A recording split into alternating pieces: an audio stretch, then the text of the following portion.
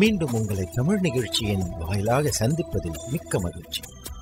இன்றைய தொகுப்பில் நல்ல பாடல்கள், பயனுள்ள செய்திகள் எல்லாம் உங்களுக்காக பலரோடு இணைந்து வழங்குகிறது. கேளுங்கள்.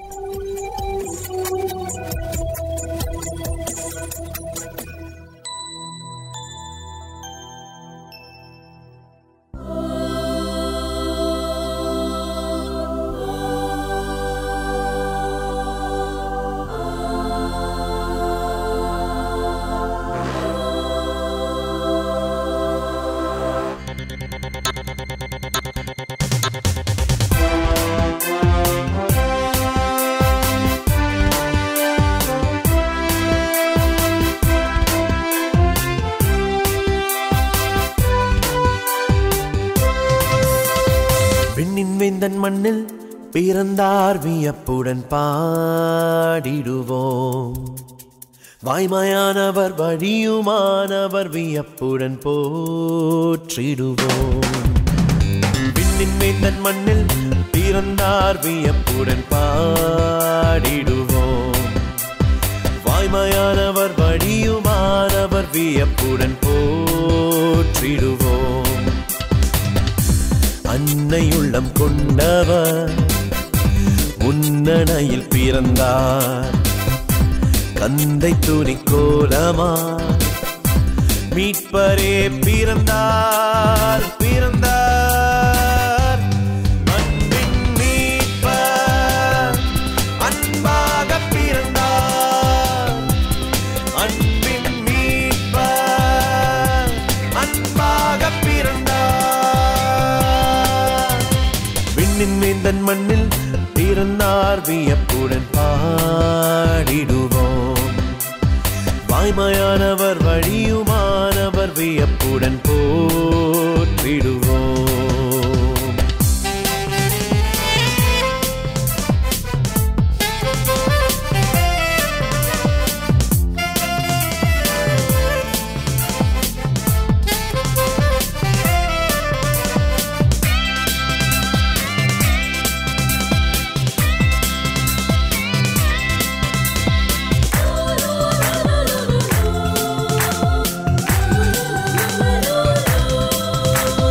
வாழ்வாயிருப்பவர் வாழ்வை தந்தவர். மாறும் உலகிலே மாறா நல்லவர்.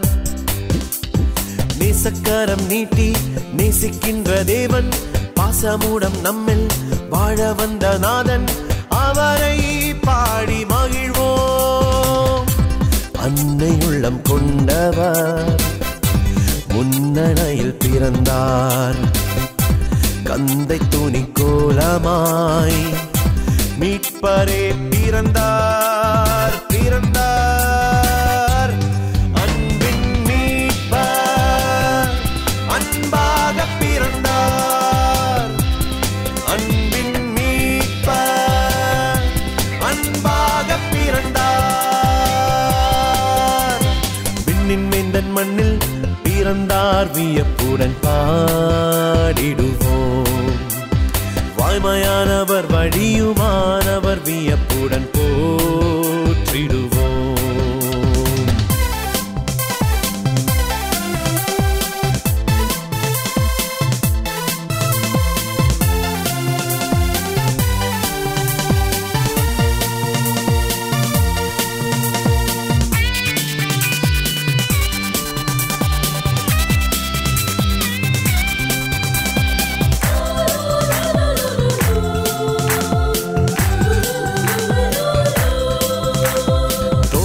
சுமப்பவர் தோழன் நானவர். பாரம் சுமக்கவே பாரில் வந்தவர். பாவிகளை மீட்க பாடுகளை தாங்க தேவமகன் இங்கு பாலனாக தூங்க. தூதர் வந்து பாட அன்னை உள்ளம் கொண்டவர் முன்னணையில் பிறந்தார்.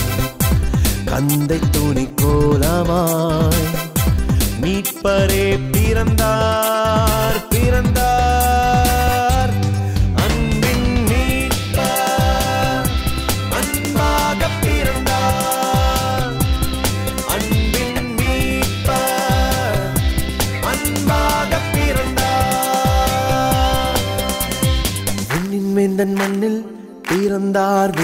வியப்புடன் பாடிடுவோம். வாய்மையானவர் வழியுமானவர் வியப்புடன் போற்றிடுவோம். விண்ணின் வேந்தன் மண்ணில் பிறந்தார் வியப்புடன் பாடிடுவோம். வாய்மையானவர் வழியுமானவர் வியப்புடன் போற்றிடுவோம். அன்னை உள்ளம் கொண்டவர் முன்னணையில் பிறந்தார். கந்தை துணி கோலமாய் மீட்பரே பிறந்தார் பிறந்தார். மண்ணின் மீட்பர் அன்பாக பிறந்தார். அன்பின் மீட்பர் அன்பாக பிறந்தார்.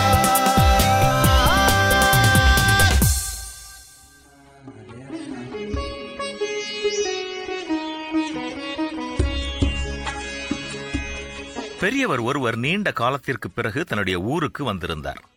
சொந்த ஊரில் கால் வைத்ததும் அவருக்கு புதுவிதமான உணர்வு ஏற்பட்டது. தன்னுடைய பால்ய நண்பனினுடைய ஞாபகம் வந்தது. அவனோடு சேர்ந்து கொண்டு அவர் ஆடிய ஆட்டங்கள், அடித்த கொட்டங்கள் எல்லாமே ஞாபகத்திற்கு வந்தன.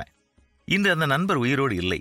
இருந்தாலும் அவருடைய மகன் இங்குதான் இருக்கிறான், அவனை பார்க்கலாம் என்று நினைத்தார். தன்னுடைய தந்தையின் நண்பரை பார்த்த இளைஞர் அவரை நன்றாக உபசரித்தான். பெரியவர் அவனிடம், மகனே, எப்படி இருக்கின்றாய், உன்னுடைய வாழ்க்கை எப்படி போகின்றது என்று கேட்டார். அவன் கண் கலங்கினான்.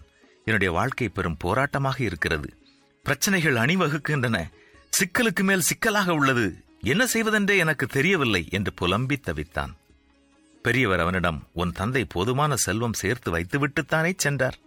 பிறகு என்ன உனக்கு பிரச்சனை என்று கேட்டார். அதற்கு அவன், பணம் மட்டும் இருந்தால் போதுமா? எங்கேயாவது கண்காணாத இடத்திற்கு சென்று நிம்மதியாக வாழலாம் போல் இருக்கிறது என்று பரிதாபமாகச் சொன்னான். பெரியவர் அவனை பார்த்து, மகனே, துன்பமோ துயரமோ இல்லாத இடம் ஒன்று உள்ளது. நாளை நான் உன்னை அங்கே அழைத்துச் செல்கிறேன். அங்கே யாரும் துன்பப்படுவதாக எனக்கு தெரியவில்லை என்றார். மறுநாள் அவனை சுடுகாட்டிற்கு அழைத்துச் சென்றார் பெரியவர். எனக்கு தெரிந்த வரையில் இங்கு உள்ளவர்களுக்கு மட்டும்தான் எந்த கஷ்டமும் இல்லை. இவ்வுலகில் வாழுகின்ற ஒவ்வொரு மனிதனுக்கும் போராட்டம் இருக்கத்தான் செய்யும். இறைவனின் துணையோடு அவற்றை வெற்றி கொள்வதுதான் நம்முடைய கடமை. உன்னுடைய கவலைகளை எல்லாவற்றையும் கடவுள் மேல் வைத்துவிட்டு நீ நிம்மதியாக இரு. உனக்கு சந்தோஷம் கிட்டும் என்று சொன்னார். இளைஞன் புரிந்து கொண்டான். இயேசு சொல்கிறதை கேளுங்கள். உலகத்தில் உங்களுக்கு உபத்திரவம் உண்டு, ஆனாலும் திடன் கொள்ளுங்கள், நான் உலகத்தை ஜெயித்தேன். என்ன, திடன் கொள்வோமா?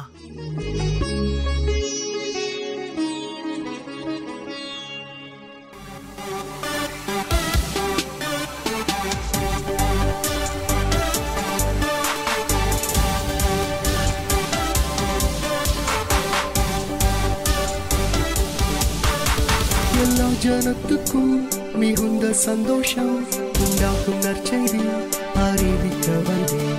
விண்ணுலகம் விட்டு மண்ணுலகம் வந்து தேவசுதன் இயேசு பாலனாய் பிறந்தார். கர்த்தராகிய இயேசு கிறிஸ்து என்று தாவீதின் ஊரிலே மனுவாய் பிறந்தார். உலகத்தின் பாவங்கள் சுமந்து தீர்க்கும் இரட்சகர் தேவ ஆட்டுக்குட்டி பிறந்தார்.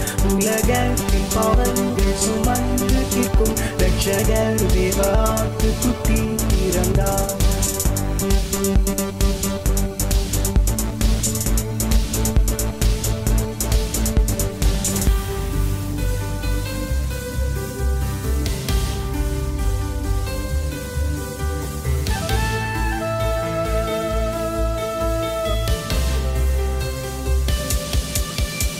துணிகளை சுற்றி உன்னடையாது இடத்தில் இருக்கும் பிள்ளையை பாருங்கள். இம்மானுவேல் இவர் நம்மோடு இருக்கிறார். கர்த்தத்துவம் இவர் தோளின் மேல் இருக்கும். கர்த்தராகிய இயேசு கிறிஸ்து என்று தாவீதின் ஊரிலே மனுவாய் பிறந்தார். உலகத்தின் பாவங்கள் சுமந்து தீர்க்கும் இரட்சகர் தேவ ஆட்டுக்குட்டி பிறந்தார். உலகத்தின் பாவங்கள் சுமந்து தீர்க்கும் இரட்சகர் தேவ ஆட்டுக்குட்டி பிறந்தார்.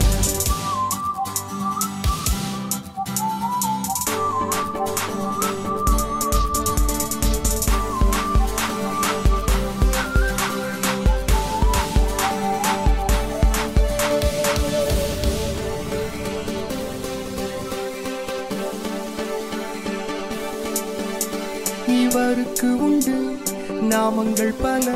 அதிசயமானவர், ஆலோசனை கர்த்தா, சமாதான பிரபு, நித்திய பிதாவும், வல்லமையுள்ளதாம் தேவனும் இவரே. கர்த்தராகிய இயேசு கிறிஸ்து என்று தாவீதின் ஊரிலே மறுவாய் பிறந்தார். உலகத்தின் பாவங்கள் சுமந்து தீர்க்கும் இரட்சகர் தேவ ஆட்டுக்குட்டி பிறந்தார். உலகத்தின் பாவங்கள் சுமந்து தீர்க்கும் இரட்சகர் தேவ ஆட்டுக்குட்டி பிறந்தார்.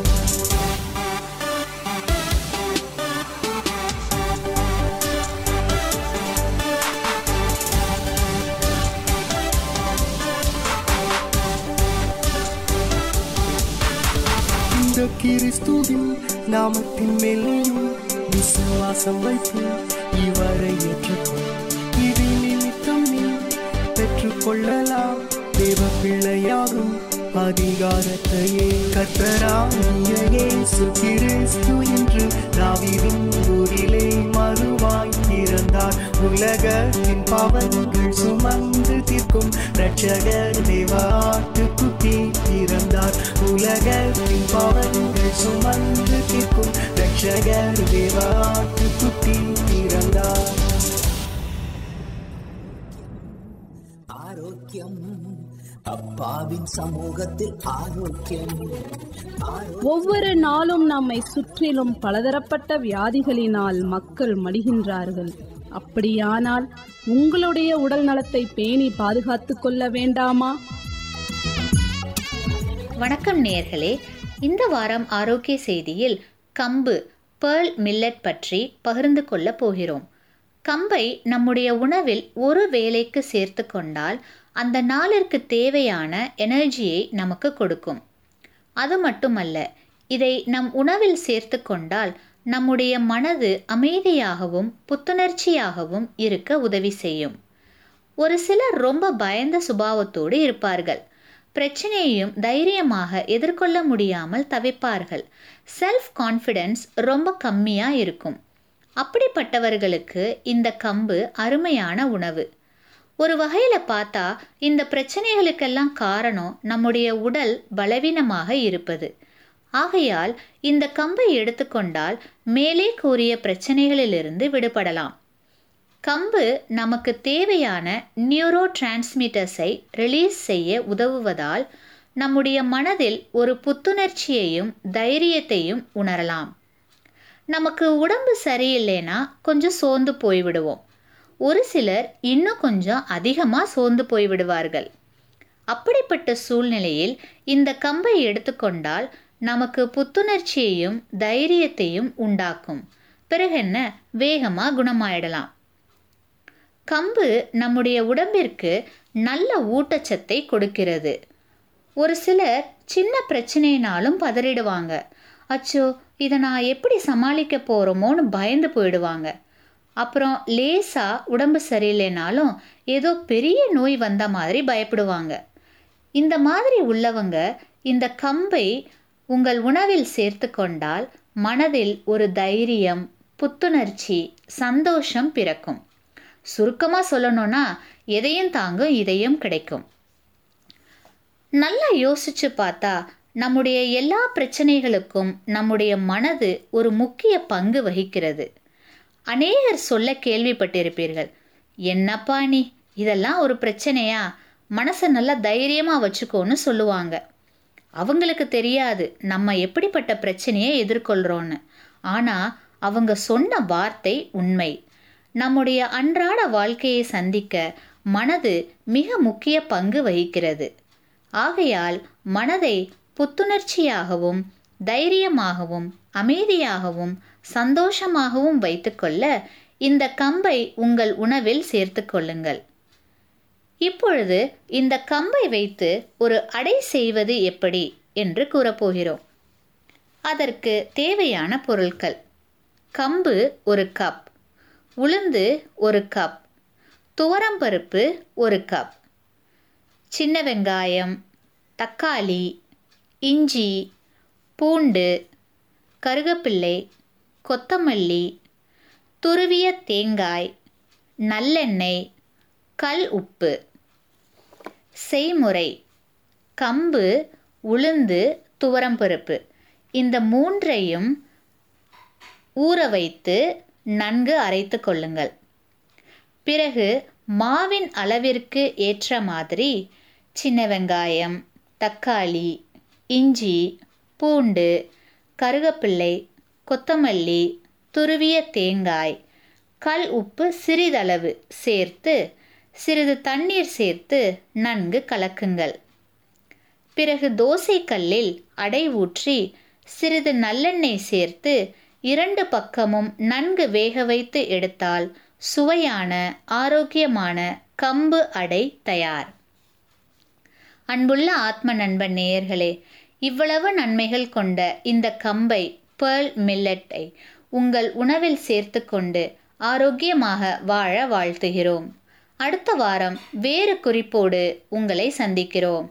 தொடர்ந்து இந்த நிகழ்ச்சியை கேட்டு தேவ ஆசீர்வாதத்தை பெற்றுக்கொள்ளுங்கள். ஆரோக்கியம் ஆரோக்கியம் அப்பாவின் சமூகத்தில் ஆரோக்கியம்.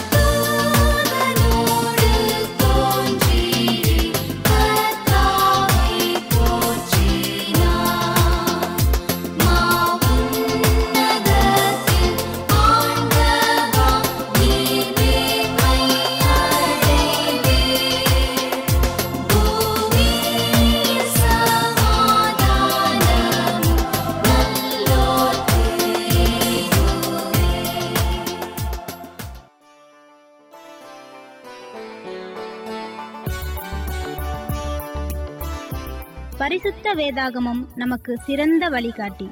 அப்படிப்பட்ட பரிசுத்த வேதாகமத்திலிருந்து ஒரு அருமையான சத்தியத்தை இப்பொழுது கேட்க இருக்கின்றோம். தேவனுடைய பரிசுத்த நாமத்திற்கு ஸ்தோத்திரம் உண்டாவதாக. அன்பான தேவ பிள்ளைகளே, தேவனுடைய பெரிதான தயவினால் நாம் சத்தியங்களை கற்றுக்கொள்வதற்கான பாக்கியத்தை பெற்றிருக்கிறோம். அதற்காக தேவனை நான் ஸ்தோத்திரிக்கிறேன். ஓய்வு நாள் ஆசரிப்பு, உண்மையான ஓய்வு நாள் ஆசரிப்பு சாத்தியமே என்ற தலைப்பில் ஓய்வு நாளின் மேன்மையை குறித்து நாம் கற்றோம். அதன் தொடர்ச்சியாக இன்றைக்கு இந்த ஓய்வு நாளை எப்படி ஆசரிப்பது, நம்முடைய குடும்பங்களிலும் நம்முடைய திருச்சபைகளிலும் ஓய்வு நாளை ஆசரிக்கும் விதம் எப்படி என்பதை இந்த நாளில் நாம் கற்றுக்கொள்ள இருக்கிறோம். ஏனென்றால் இந்த கடைசி நாட்களிலே ஓய்வு நாள் ஆசரிப்பில் தேவனுடைய பிள்ளைகள் மிகவும் கருத்துள்ளவர்களாக இருக்க வேண்டும். ஏனோதானவென்று ஆலயத்துக்கு வந்தால் சனிக்கிழமை காலையில் 11 மணிக்கு ஆலயம் வந்து 1 மணி நேரம் இருந்து பிரசங்கம் கேட்டுவிட்டு ஏதோ பேருக்கு கேட்டுவிட்டு போய்விட்டால் போதும் என்று நினைக்கிற மனநிலை இன்றைக்கு அநேகருக்கு திருச்சபையில் பெருகியிருக்கிறது. இன்னும் சிலர் வீட்டில் இருந்து கொண்டே யூடியூப்பில் பிரசங்கம் கேட்டேன், மார்க் ஃபின்லேனுடைய செய்தியை கேட்டேன், டக் பேச்சலருடைய ஆராதனை, அந்த ஆலய ஆராதனையை நான் டிவியில் பார்த்தேன். இப்படியெல்லாம் ஓய்வு நாளிலே வீட்டிலே இருந்து கொண்டு செலவழிக்கிறவர்களும் சிலர் இருக்கிறார்கள். அன்பான கர்த்தருடைய பிள்ளைகளே, அப்படி அல்ல. வேதம் நமக்கு என்ன சொல்லுகிறது என்பதை நாம் கற்றுக்கொள்ள வேண்டும். முதலாவது, ஓய்வு நாளுக்கு நாம் செய்ய வேண்டிய ஆயத்தம் எப்படி இருக்க வேண்டும்? பூரிப்புடன் ஓய்வு நாளுக்கு ஆயத்தப்படுதல். வாரத்தின் ஒவ்வொரு நாளிலும் 6 நாட்களும் நாம் என்ன செய்ய வேண்டுமா? ஓய்வு நாளை குறித்த சிந்தை உடையவர்களாக இருக்க வேண்டும். ஓய்வு நாளின் பரிசுத்தம் தங்கள் மீது தங்க வேண்டும் என்பது, நம் மீது தங்க வேண்டும் என்பது நம்முடைய அன்றாட ஜெபமாக இருக்க வேண்டும்.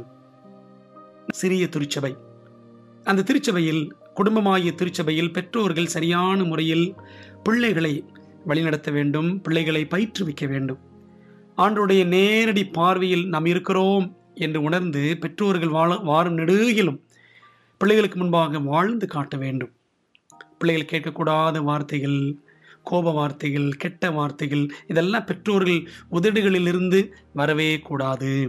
எரிச்சலின் ஆவி நம்மிடத்தில் இடம்பெறவும், நம்முடைய குடும்பத்தில் இடம்பெறவும் கூடாது. நீங்கள் படித்து பாருங்கள், எபேசியர் 4ஆம் அதிகாரம் வசனங்கள் ஏறக்குறைய 25 கடைசி வரைக்கும் படித்தோம் என்றால் நல்ல அருமையான ஆலோசனைகளை பவுல் எழுதியிருக்கிறார். எரிச்சல், நீங்கள் கோபம் கொண்டாலும் பாவம் செய்யாதிருங்கள், சூரியன் அஸ்தமிக்கிறதற்கு முன்னாக உங்கள் எரிச்சல் தனிய கடவது. எபேசியர் 4:26 வாசிக்கிறோம். வீட்டில் அந்த வார நெடுகிலும் கோபம், எரிச்சல், இந்த காரியங்கள் எல்லாம் இராதபடி நாம் பார்த்து கொள்ள வேண்டும். முதலாவது, பெற்றோர் இப்படி அன்றாட காரியங்களில் முதல் வெற்றியை பெற்றுவிட்டால் அங்கே தேவனுடைய ஓய்வு நாளுக்குரிய ஆயத்தம் தொடங்கி விடுகிறது. பேசுவதிலே பணிவு, அன்பு, கனிவு, இதெல்லாம் நம்முடைய குடும்ப ஜீவியத்தில் காணப்பட வேண்டும். இது ஓய்வு நாள் ஆசரிப்புக்குரிய முக்கிய ஆயத்தம்.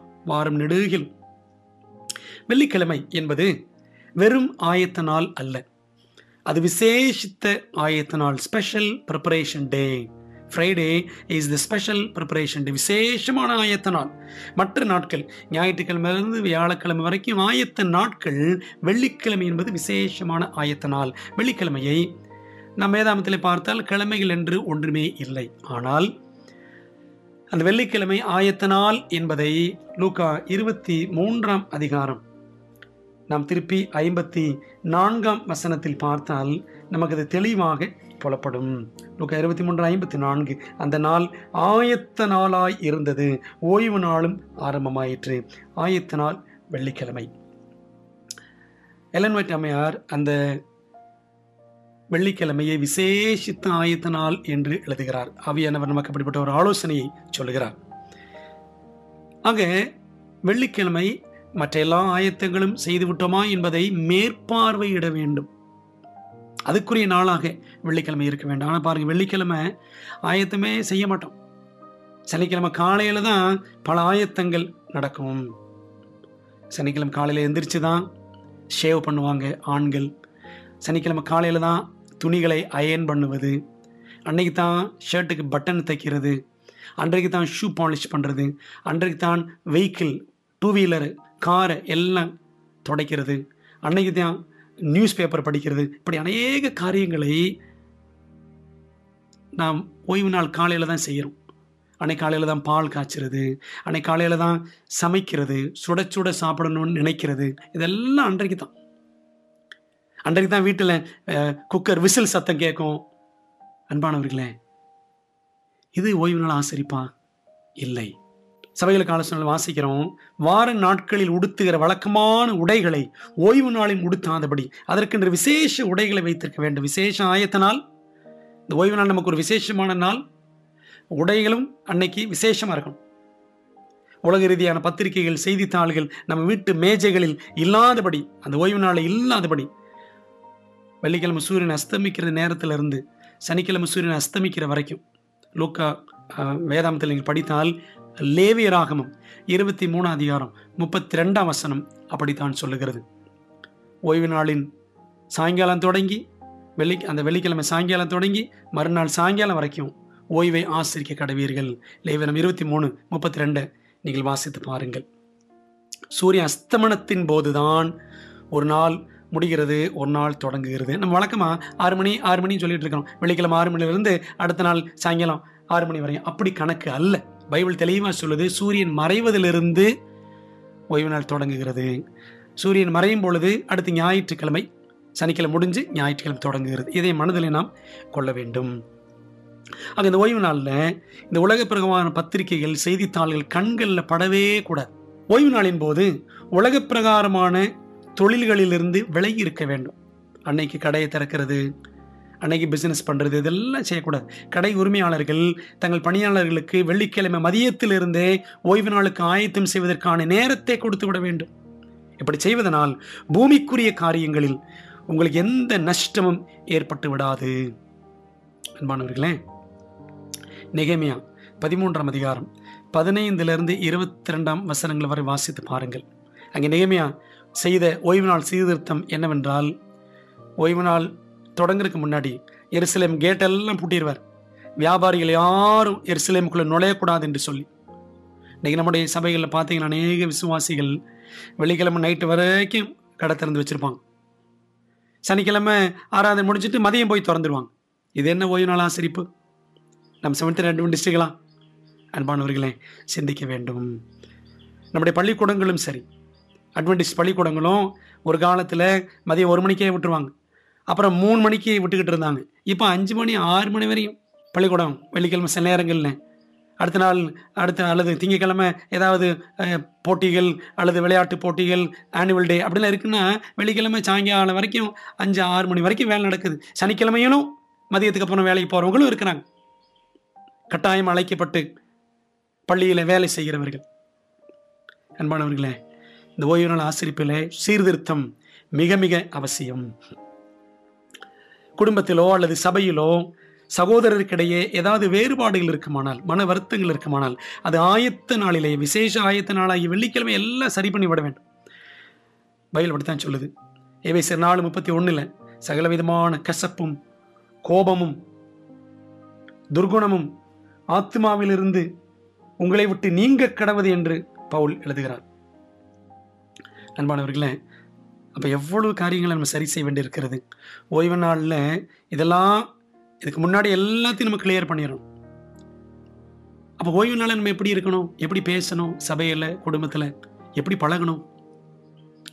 அன்பானவர்களே, சபையில் வந்து சண்டை போடலாமா? ஓய்வு நாள் பள்ளி பாடம் படிக்கும் பொழுது மூர்க்கமாக கோபத்தோடு பேசலாமா? அன்பானவர்களே, இதை கர்த்தருடைய பிள்ளைகள் சிந்திக்க வேண்டும். நான் சொன்ன இந்த எல்லா கருத்துக்களுமே 6 டெஸ்டிமனிஸ், சபைகளுக்கான சாட்சியாமங்கள் 6ஆம் பாகத்தில் 353ஆம் பக்கத்திலிருந்து 359ஆம் பக்கம் வரை நீங்கள் வாசித்து பாருங்கள். எலன் ஒயிட் அம்மையார் இந்த ஆலோசனைகளை சபைகளுக்கென்று எழுதுகிறார். இது ஓய்வு நாளுக்குரிய ஆயத்தம். ஓய்வு நாள் காரியங்களில் செய்ய வேண்டிய ஆயத்தங்கள் இன்னொன்று உணவு காரியங்கள். ஓய்வு நாளுக்கென்று விசேஷமான உணவை ஆயத்தம் பண்ண வேண்டும். இல்லங்களில் ஓய்வு நாளை ஆசரிப்பது எப்படி என்று பார்க்கும் பொழுது ஒவ்வொன்றாக நான் சொல்கிறேன். முதலாம், ஓய்வு நாளின் ஆரம்ப நேரத்தில் சூரிய அஸ்தமனத்திற்கு முன்பே குடும்பத்தின் அங்கத்தினர்கள் ஒன்று கூடி வேதம் வாசித்து பாடல் பாடி ஜெபித்து பரிசுத்த நாளுக்குள் பிரவேசிக்க வேண்டும்.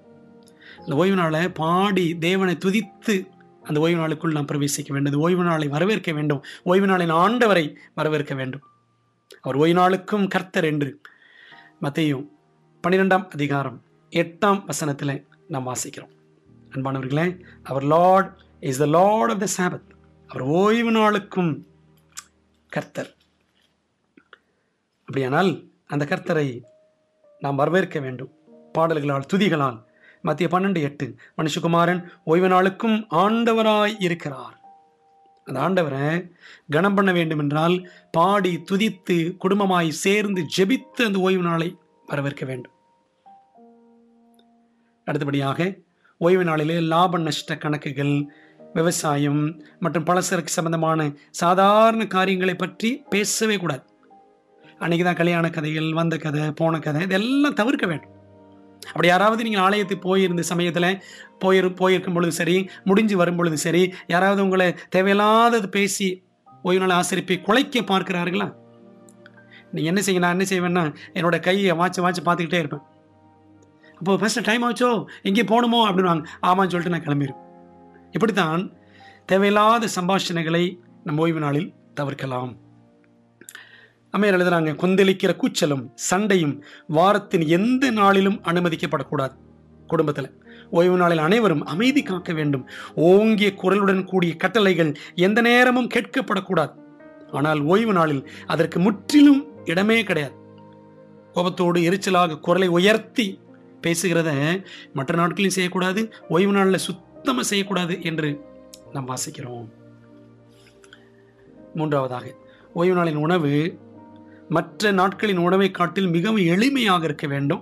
அதே சமயத்தில் சுவையாக கவர்ச்சி மிக்கதாக இருக்க வேண்டும். ஆவிக்குரிய சத்தியங்களை புரிந்து கொள்ளும் விதத்தில் குறைவாக உண்பதே மிக மிக சிறந்தது. ஓய்வு நாள் மதியம் சாப்பிடும் பொழுது, ஓய்வு நாள் மதியம் மட்டுமில்லை, காலை ஓய்வு நாள் முழுக்க குறைவான உணவு. அப்போ தான் ஆலயத்தில் தூங்க மாட்டோம், நன்றாக சத்தியங்களை கவனிப்போம். ஓய்வு நாள் உணவு செய்யும் பொழுது அதில் ஏதாவது ஸ்பெஷல் இருக்கணும் பிள்ளைகளுக்கு. அதுக்காக கறி, மீன், மட்டன், சிக்கன் நினச்சிக்காதீங்க. நல்ல ஆரோக்கியமான நல்ல உணவு வகைகள் ஓய்வு நாளில் வைத்திருக்கணும் பிள்ளைகளுக்கு. அப்போ தான் அந்த நாள் விசேஷமான நாள் என்ற உணர்வு உண்டாகும்.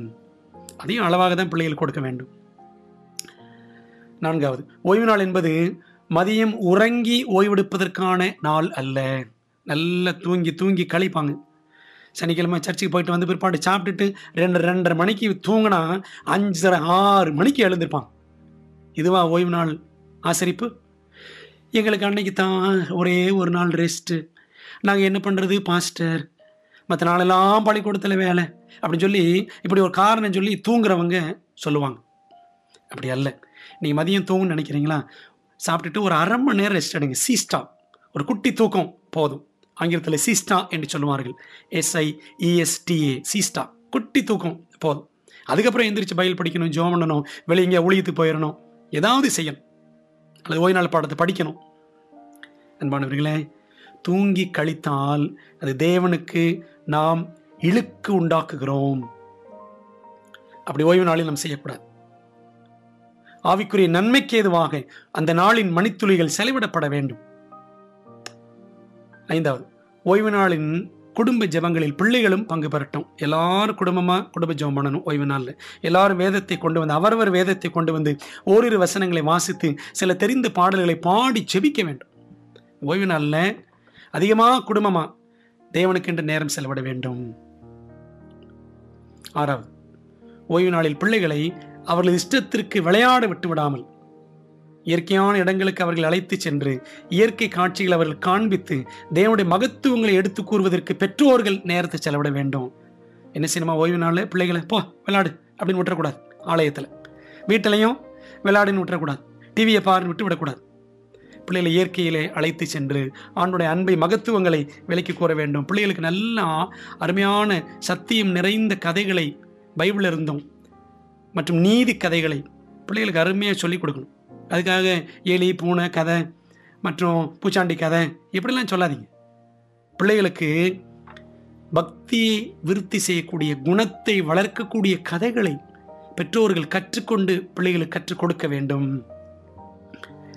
பிள்ளைகளோடு நேரம் செலவிட வேண்டும். ஓய்வு நாளில் படுக்கையில் நேரம் செலவிடக்கூடாது. 7வது, ஓய்வு நாளின் முடிவு வேளையிலும் குடும்ப ஜெபம், துதி ஏறெடுக்கப்பட வேண்டும். ஓய்வு நாள் முடியும் பொழுதும் ஆலயத்தில் சண்டன் வர்ஷிப் இருந்தால், அஸ்தமன ஆராதனை இருந்தால் போய் கலந்து கொள்ளுங்கள். இல்லை என்றால் உங்கள் வீட்டில் அந்த ஓய்வு நாள் முடிகிற நேரத்தை பார்த்து எல்லாரும் கூடி ஜெபிக்க வேண்டும், துதிக்க வேண்டும். புதிய வாரம் நெடுகிலும் தேவன் நம்மை நடத்துவதற்கு ஆண்டவரிடத்தில் மன்றாட வேண்டும். இவ்விதம் பெற்றோர்கள் ஓய்வு நாளை ஒரு மிகவும் ஆனந்தமான நாளாக மாற்றலாம். அன்பானவர்களே, இதெல்லாம் பின்பற்ற வேண்டும். சில நேரத்தில் கேள்வி கேட்பாங்க, பாஸ்டர் சனிக்கிழமையில் உணவை சூடு பண்ணி கொள்ளலாமா? சூடு பண்ணிக்கலாம், தவறில்லை. வயசானவங்க இருப்பாங்க, ஒருவேளை குழந்தைகள், கை குழந்தைகள் இருக்கலாம், அவங்களுக்கு நம்ம ஒருவேளை சுடு தண்ணி போட்டு தரணும், ஒருவேளை பாலை காய்ச்சி வேண்டியது இருக்கும், வயசானவங்களுக்கு கொஞ்சம் சுட வச்சு கொடுக்க வேண்டியது இருக்கும். செய்யலாம், தவறில்லை. ஒருவேளை வீட்டுக்கு உற்றார் உறவினர்கள் அன்னைக்கு வந்துடுறாங்க சனிக்கிழமையில அப்படின்னா அவங்கள வராதிங்கன்னு சொல்ல முடியாது. என்ன செய்ய வேண்டும்? அவர்களுக்கு என்று உணவு இல்லை என்றால் எளிமையான உணவை ஆயத்தம் பண்ணுங்கள், ரொம்ப அவசியம். மட்டுமல்ல, அவங்ககிட்ட பணிவோடு, நான் இன்னைக்கு ஓய்வு நாள், உங்களை நல்லா கவனிக்க முடியல, நீங்கள் அடுத்த முறை வரும்பொழுது நீங்கள் மற்ற நாட்களில் வந்தீங்கன்னா உங்களை இன்னும் சிறப்பாக கவனிப்போம், எங்களுக்கு இந்த ஓய்வு நாள் ஆலயம் ஊழியம் இப்படி இருக்கும் என்று சொல்லி நீங்கள் ஜெபத்தோடு அவர்களிடத்தில் பேசுங்க. கண்டிப்பாக வரக்கூடிய உறவினர்கள் புரிந்து கொள்வார்கள். அடுத்த முறை ஓய்வு நாளில் அவங்க வரமாட்டாங்க. இது என்னுடைய குடும்பத்தில் நான் செய்திருக்கிறேன், நீங்களும் செய்து பாருங்கள். இன்னொரு காரியம், ஓய்வு நாளில் போய் ஹோட்டலில் சாப்பிடுறது. சனிக்கிழமை ஹோட்டலில் போய் சாப்பிட்றவங்களாம் இருக்கிறாங்க. பிரியமானவர்களே, உன் வாசலில் இருக்கிற அந்நியனானாலும் யாதொரு வேலையும் செய்ய வேண்டாம் அப்படின்னு வாசிக்கிறோம். யாத்திராகமம் 20ஆம் அதிகாரம் 8 முதல் 11 வரை இருக்கிற 4ஆம் கட்டளையில் சொல்லுகிறது, உன் வாசலில் இருக்கிற அந்நியனானாலும் யாதொரு வேலையும் செய்ய வேண்டாம். ஹோட்டலில் இருக்கவங்கலாம் அன்னைக்கு சமைச்சு வச்சிருப்பாங்க, அதை தவிர்க்க பாருங்கள். போதகர்கள், தலைவர்கள், நீங்கள் ஒரு ஆலயத்துக்கு போனீங்க அப்படின்னா சில ஊழியக்காரர்கள், மூத்த போதகர்கள் நான் பார்த்துருக்கிறேன். அந்த போதகர்கள்லாம் அவங்க வரும்பொழுதே சாப்பாடை கையில் கொண்டாந்துருவாங்க. ஆலயத்துக்கு வரும்பொழுதே சாப்பாடை பார்சல் பண்ணி கொண்டாந்துருவாங்க. சிலர் டிஃபனில் கொண்டாந்துருவாங்க. அந்த நல்ல முன்மாதிரியான போதகர்களுக்காய், தலைவர்களுக்காய் கர்த்தரை ஸ்தோத்திரிக்கிறேன். அவங்கள நீங்கள் ஹோட்டலுக்கு கூப்பிட்டாலும் வரவே மாட்டாங்க. கர்த்தருக்கு ஸ்தோத்திரம், ஹல்லேலூயா. இன்னைக்கு பாருங்களேன், மற்றவர்கள் இன்னைக்கு அநேகர் ஹோட்டலுக்கு கூப்பிட்டு போகணும், அதான் மதிப்பு, அதான் மரியாதை நினைக்கிறாங்க. ஒருவேளை உங்களுக்கு அது மதிப்பு மரியாதையாக இருக்கலாம் போதகர்களே, தலைவர்களே, ஆனால் அது தேவனுக்கு மதிப்பு அல்ல. அது தேவனுக்கு நாம் உண்டாக்குகிற இழுக்கு. ஆகவே ஓய்வு நாள் போய் ஹோட்டல்லாம் சாப்பிடாதீங்க. சில வாலிப்பிள்ளை பார்த்துருக்கிறேன், சாப்பாடு அன்னைக்கு ஒருவேளை சூடாக இருந்துச்சுன்னா சாப்பிடவே மாட்டாங்க. ஆலயத்தில் சில நேரம் போடக்கூடிய சாப்பாடு சூடாக இருந்துச்சுன்னா நிறைய வாலிப்பிள்ளை சாப்பிடாம பட்டினியாக கிடப்பாங்க. ஆண்டவருக்கு ஸ்தோத்திரம். அப்படிப்பட்ட தானியேல் போன்ற வாலிப்பிள்ளைகளுக்காய் ஆண்டவருக்கு ஸ்தோத்திரம் செலுத்துகிறேன். இன்னைக்கு ஒருவேளை ஊழியக்காரர்கள் உங்கள் திருச்சபைகளில் நீங்கள் ஓய்வு நாளை ஆசரிக்கிறீர்களா? விசேஷ கூட்டங்கள் வைக்கிறீர்களா? என்ன செய்ய வேண்டும்? பூரிப்புடன் ஆலயங்களில் ஓய்வு நாளை எப்படி ஆசரிக்க வேண்டும்? முதலாவது ஊழியக்காரர்களுக்கு சொல்ல விரும்புகிறேன், திருச்சபைகளில் எந்த ஒரு நிகழ்ச்சி வைத்தாலும் சுட சுட சாப்பாடு தயவு செய்து போடாதீங்க. ஓய்வு நாளை உண்மையாய் ஆசரிப்பது எப்படி என்பதை சபையாருக்கும் வாலிப்பிள்ளைகளுக்கும் பின் சந்ததியாகிய சிறு பிள்ளைகளுக்கும் கற்றுக் கொடுக்க வேண்டியது ஊழியக்காரரின் கடமை. நல்ல வளர்ந்த விசுவாசிகள் இருப்பாங்க, நல்ல முன்மாதிரியான ஊழியக்காரர்கள் இருக்கிறார்கள். அவங்க சொல்லுவாங்க, ஓ அந்த பாஸ்டர் இருக்கிற சர்ச்சா, okay, very good very good, அங்கே போனோன்னா அவர் கண்டிப்பாக சாபத் சாப்பாடு தான் போடுவார், சுட சுட இருக்காது அப்படின்னு மற்றவர்கள் ஊழியக்காரர்களை பற்றி சொல்லணும். அந்த அளவுக்கு ஊழியக்காரர்கள் ஓய்வு நாள் உணவை நீங்கள் கொடுங்கள். பைபிள் அப்படித்தான் சொல்லுது. என்னாகமத்தில் நாம் 11ஆம் அதிகாரத்தில் அழகாக வாசிக்கிறோம், எப்படி ஓய்வு நாள் உணவு ஆயத்தம் பண்ணணும். மன்னாவை பற்றி ஆண்டு சொல்லும் பொழுது சொன்னார். என்னாகமம் 11:8 ஜனங்கள் போய் அதை பொறுக்கி கொண்டு வந்து, மன்னாவை பொறுக்கி கொண்டு வந்து இயந்திரங்களில் அரைத்தாவது உரல்களில் இடித்தாவது பானைகளில் சமைப்பார்கள், அதை அப்பங்களுமாக சுடுவார்கள். பார்த்தீங்களா? இதெல்லாம் பொறுக்கி கொண்டு வந்து ஓய்வு நாள் ஆரம்பத்துக்கு முன்னாடியே எல்லாம் செஞ்சிருவாங்க. யாத்திராகமம் 16ஆம் அதிகாரம் படித்து பாருங்கள். அங்கே ஆண்டவர் சொன்னார், 23ஆம் வசனம், நாளைக்கு கர்த்தருக்குரிய பரிசுத்த ஓய்வு நாளாகிய ஓய்வு வெள்ளிக்கிழமை ஒரு எச்சரிப்பு கொடுக்கப்பட்டது இஸ்ரவேல் மக்களுக்கு. நீங்கள் சுட வேண்டியதை சுட்டு, வேவிக்க வேண்டியது வேவித்து, மீதியாயிருக்கிறது எல்லாம் நாளை மட்டும் உங்களுக்காக வைத்து வையுங்கள். சுட வேண்டியதெல்லாம் சுட்டு எல்லாம் ரெடியாக வச்சிருங்க, நாளைக்காக, ஓய்வு நாளுக்காக. அன்பானவர்களே, எத்தனை பேர் நம்ம உண்மையாக கண்டுபிடிக்கிறோம்? சுட வேண்டியது சுட்டு வைக்கிறோம், வேக வைக்க வேண்டியது வேக வச்சு வைக்கிறோம். சனிக்கிழமை காலையில் தான் சுட சுட ஹோட்டல்லேருந்து வந்து இறங்கும் பாருங்க. மற்ற மாநிலங்களில், குறிப்பாக ஆந்திராவில் ஹைதராபாத் சபைக்கு போனீங்கன்னா அங்கே அப்படியே சனிக்கிழமை சுட சுட உங்களுக்கு சாப்பாடு போடுவாங்க. இதுவா ஓய்வு நாள் ஆசரிப்பு? தேவன் அதை பார்த்து சந்தோஷப்படுவாரா? ஒருவேளை சுட சுட சாப்பிடும்போது நமக்கு சந்தோஷமா இருக்கலாம், ஆனால் அது தேவனுக்கு மகிழ்ச்சியை ஒரு நாளும் கொண்டு வராது. ஊழியக்காரர்கள் மிக கவனமாக செயல்பட வேண்டும். இரண்டாவது, ஓய்வு நாள் பள்ளி. ஆலயங்களில் எப்படி ஓய்வு நாள் ஆசரிக்க வேண்டும்? ஓய்வு நாள் பள்ளிக்கு பெற்றோர்களும் பிள்ளைகளும் குடும்பமாய் வந்து கலந்து கொள்ள வேண்டும். பாடங்களை நன்றாக கற்றிருக்கிற நிச்சயத்தோடு அவர்கள் அந்த பள்ளியில் பங்கு பெறணும். ஓய்வு நாள் பாடத்தை படிச்சுட்டு வரணும். அங்கே வந்து தான் டாபிக் என்னன்னு பார்க்குறது, எத்தனாவது பாடம்னு தேடுறது. இதில் கொடுமை என்ன அப்படின்னா, சனிக்கிழமை காலையில் தான் ஓய்வு நாள் புஸ்தகத்தையே தேடுவாங்க. அன்பானவர்களே, அப்படி அல்ல. ஓய்வு நாள் பள்ளி பாடத்தை படிச்சிருக்கணும், குடும்பமாக வரணும். ஓய்வு நாள் பள்ளி வாலிப பிள்ளைகளுக்கு விளையேற பெற்ற வாய்ப்புகளையும் சிலாக்கியங்களையும் கொடுக்கிறது. பாடங்களை நடத்துறதுக்கும் செய்திகளை சொல்றதுக்கும் நல்ல வாய்ப்பு, பாடல்கள் பாடுவதற்கும் இதை வாலிப பிள்ளைகள் பயன்படுத்திக் கொள்ள வேண்டிய நேரத்தோடு செல்ல வேண்டும். பெற்றோர்களே, நீங்களே அதில் ஆர்வம் காட்டாவிட்டால் பிள்ளைகளிடமிருந்து அந்த ஆர்வத்தை நீங்கள் எப்படி எதிர்பார்க்க முடியும்? போ சீக்கிரம் போ அப்படின்னு சொல்லிட்டு நீங்கள் நாம முன்னாடி போகவில்லை என்றால் அது எப்படி ஓய்வு நாள் ஆசிரிப்பாக இருக்குமா? அன்பானவர்களே, ஓய்வு நாள் பள்ளி நமக்கு ஒரு முதுகெலும்பு. இந்த ஓய்வு நாள் பள்ளி நமக்கு ஒரு இருதயம் போன்றது. உங்கள் இருதயம் ஒழுங்காக துடிக்கிறதா? உங்கள் முதுகெலும்பு நன்றாக இருக்கிறதா?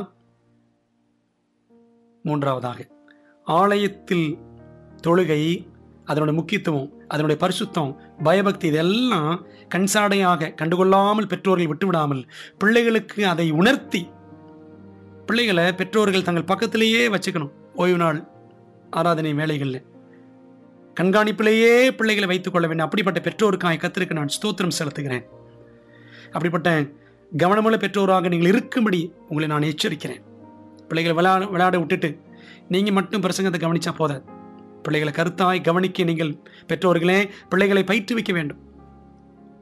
நான்காவது, ஓய்வு நாளின் வாராந்திர வருகையை பிள்ளைகள் ஆனந்தத்துடன் வரவேற்கும் வண்ணம் பெற்றோர்கள் அதை ஒரு மனமகிழ்ச்சி நாளாக மாற்ற வேண்டும். அந்த ஓய்வு நாள் வருதுன்னா பிள்ளைகளுக்கு ஒரு சந்தோஷம் பொங்க வேண்டும். அப்படி சந்தோஷமாய் ஓய்வு நாளை உருவாக்குவது, அதை ஆக்குவது பெற்றோர்கள் கருத்தில் தான் இருக்குது. பெற்றோர்கள் பிள்ளைகளுக்கு அந்த உற்சாகத்தை கொடுக்கணும். சாபத் அப்படின்ற மனமகிழ்ச்சியை கொண்டு வரணும். ஏனென்றால் பைபிள் சொல்லுது, ஏசாயா 58:13-14 அதை மனமகிழ்ச்சியின் நாள் என்று சொல்லுகிறது. அன்பானவர்களே, ஏசாயா 58:13-14 வசனத்தை மனப்பாடம் பண்ணுங்க. என் பரிசுத்த நாளாய் ஓய்வு நாளிலே உனக்கு இஷ்டமானது செய்யாதபடி உன் சொந்த பேச்சை நீ பேசாதே, உன் காலை விளக்கு, உனக்கு இஷ்டமானது செய்யாதே. ஆண்டவர் அருமையாக எச்சரிக்கிறார். ஓய்வு நாளில் நமக்கு இஷ்டமானதெல்லாம் செஞ்சிட்டு இருக்கக்கூடாது. தேவனுக்கு இஷ்டமானதை நாம் செய்ய வேண்டும். இதை நம்ம சிந்திக்கணும். எனக்கு பிரியமானவைகளை அல்ல, நான் தேவனுக்கு பிரியமானவைகளை செய்வதுதான் உண்மையான ஓய்வு நாள் ஆசரிப்பு. இந்த பாருங்க, வசனம் சொல்லுது ஏசாயா 58:13 உன் காலை விளக்கி. காலை விளக்கின்னு என்ன அர்த்தம்? உன்னுடைய மனம் போன போக்கில் போகாத. இன்னொரு ஆழமான அர்த்தம் என்ன அப்படின்னா, நீ ஓய்வு நாளை மீறினால் இந்த 4ஆம் கட்டளையை மிதிக்கிறாய். உன் காலை கொண்டு மிதிக்கிறாய். உன் காலை விளக்கு. உன் இஷ்டப்படி நடந்து ஓய்வு நாள் காரியத்தை, ஓய்வு நாளின் பரிசுத்தத்தை மிதிக்காதே, குலைக்காதே. உன் காலை நீ விளக்கு. தேவன் எச்சரிக்கிறார். தேவனுக்கு இஷ்டமானதை நாம் செய்ய வேண்டும். அன்பானவர்களே, நம்முடைய முன்னோடிகள் எப்படிலாம் ஓய்வு நாள் ஆசரித்தாங்க என்று பார்த்தோம் என்றால், முன்னோடிகளின் பூரிப்பான ஓய்வு நாள் ஆசரிப்பு. முதலாவது, ஆலய நிகழ்ச்சிகள் தவிர ஓய்வு நாள் மற்ற நேரங்களில் நல்ல புஸ்தகங்களை வாசிப்பார்களாம். உதாரணமாக எலன் ஒயிட் அம்மையார் தன்னுடைய மகன் ஹென்றி ஒயிட், மூத்த மகன் ஹென்றி ஒயிட்டுக்கு உட்கார வச்சு சத்திய புஸ்தகங்களெல்லாம் வாசித்து விளக்கம் கொடுப்பாங்களாம். பெற்றோர்கள் அப்படி செய்யலாம், ஆலய நேரங்கள் தவிர. இரண்டாவது, உணவு வேளையின் போது உணவு பதார்த்தங்களை சூடுபடுத்திக் கொள்வார்கள். குளிர்ந்த காலகட்டங்களில் சூடுபடுத்துகிற வழக்கம் முன்னோடிகளுக்கு இருந்தது. மூன்றாவது, ஓய்வு நாள் ஆசிரியப்புக்காரர்கள், ஓய்வு நாள் ஆசிரிக்கிறவங்க தனிமையான இடங்களிலே குழுவாக கூடி ஜெபிப்பார்கள், வாசிப்பார்கள், ஆவிக்குரிய பாடங்களை விவாதிப்பார்கள், எழுதும் பணியை செய்வார்கள். இப்படி தான் முன்னோடிகள் செஞ்சாங்க. குரூப்பாக சேர்ந்து படிப்பாங்க, பாடுவாங்க, ஆண்டவர் துதிப்பாங்க, வேத ஆராய்ச்சி செய்வார்கள். எழுத்து பணிகளை, உற்சாகமூட்டும் கடிதங்கள், ஆவிக்குரிய கட்டுரைகள், புஸ்தகங்கள், இதெல்லாம் எழுதுகிற வேலையை முன்னோடிகள் செய்தார்கள். நாமும் அப்படி செய்யலாம். நான்காவது, ஜேம்ஸ் ஒயிட், எலன் ஒயிட்டோட கணவர், ஒரு நாள் சுகவீனமாக இருந்தார். அப்படி சுகவீனமாக இருந்தப்போ எலன் ஒயிட் மேல் ஆலயத்துக்கு போகாமல் வீட்டிலிருந்தே கணவனை பராமரித்து கொண்டு ஜெபித்து கொண்டே இருந்தார்கள். எல்டர் ஜான் ஆண்ட்ரூஸ் வீட்டுக்கு வந்து வீட்டிலேயே அவர்களுக்காக பிரசங்கம் செய்தாராம். அப்படியும் நாம் செய்யலாம். முடியாதவங்களை போய் பார்த்து ஊழியக்காரர்கள் அவங்களுக்கு பிரசங்கம் பண்ணலாம், அவங்களுக்கு திருவிருந்து கொடுக்கலாம். இதெல்லாம் நம்ம செய்ய வேண்டும். ஐந்தாவதாக, ஊழியத்தின் நிமித்தம் வெளியிடங்களுக்கு பிரயாணப்பட்டிருக்கிறார்கள் நம்முடைய முன்னோடிகள். இன்றைக்கி நாமும் பிரசங்கம் பண்ணுறதுக்கு எங்கேயாவது போகிறோமா? அப்படி போக தூரமான இடத்துக்கு போக வேண்டியது இருந்தால், அதுவும் ஓய்வு நாளில் பிரயாணம் பண்ண வேண்டியது இருக்குமானால், பிரயாண நாளுக்கு முன்பாகவே பயணச்சீட்டுகளை முன்பதிவு செய்து விடுங்கள். ரிசர்வேஷன் பண்ணிடலாம். இது சபைகளுக்கு ஆலோசனை, கர்த்தர் நமக்கு சொல்லக்கூடிய ஒரு ஆலோசனை.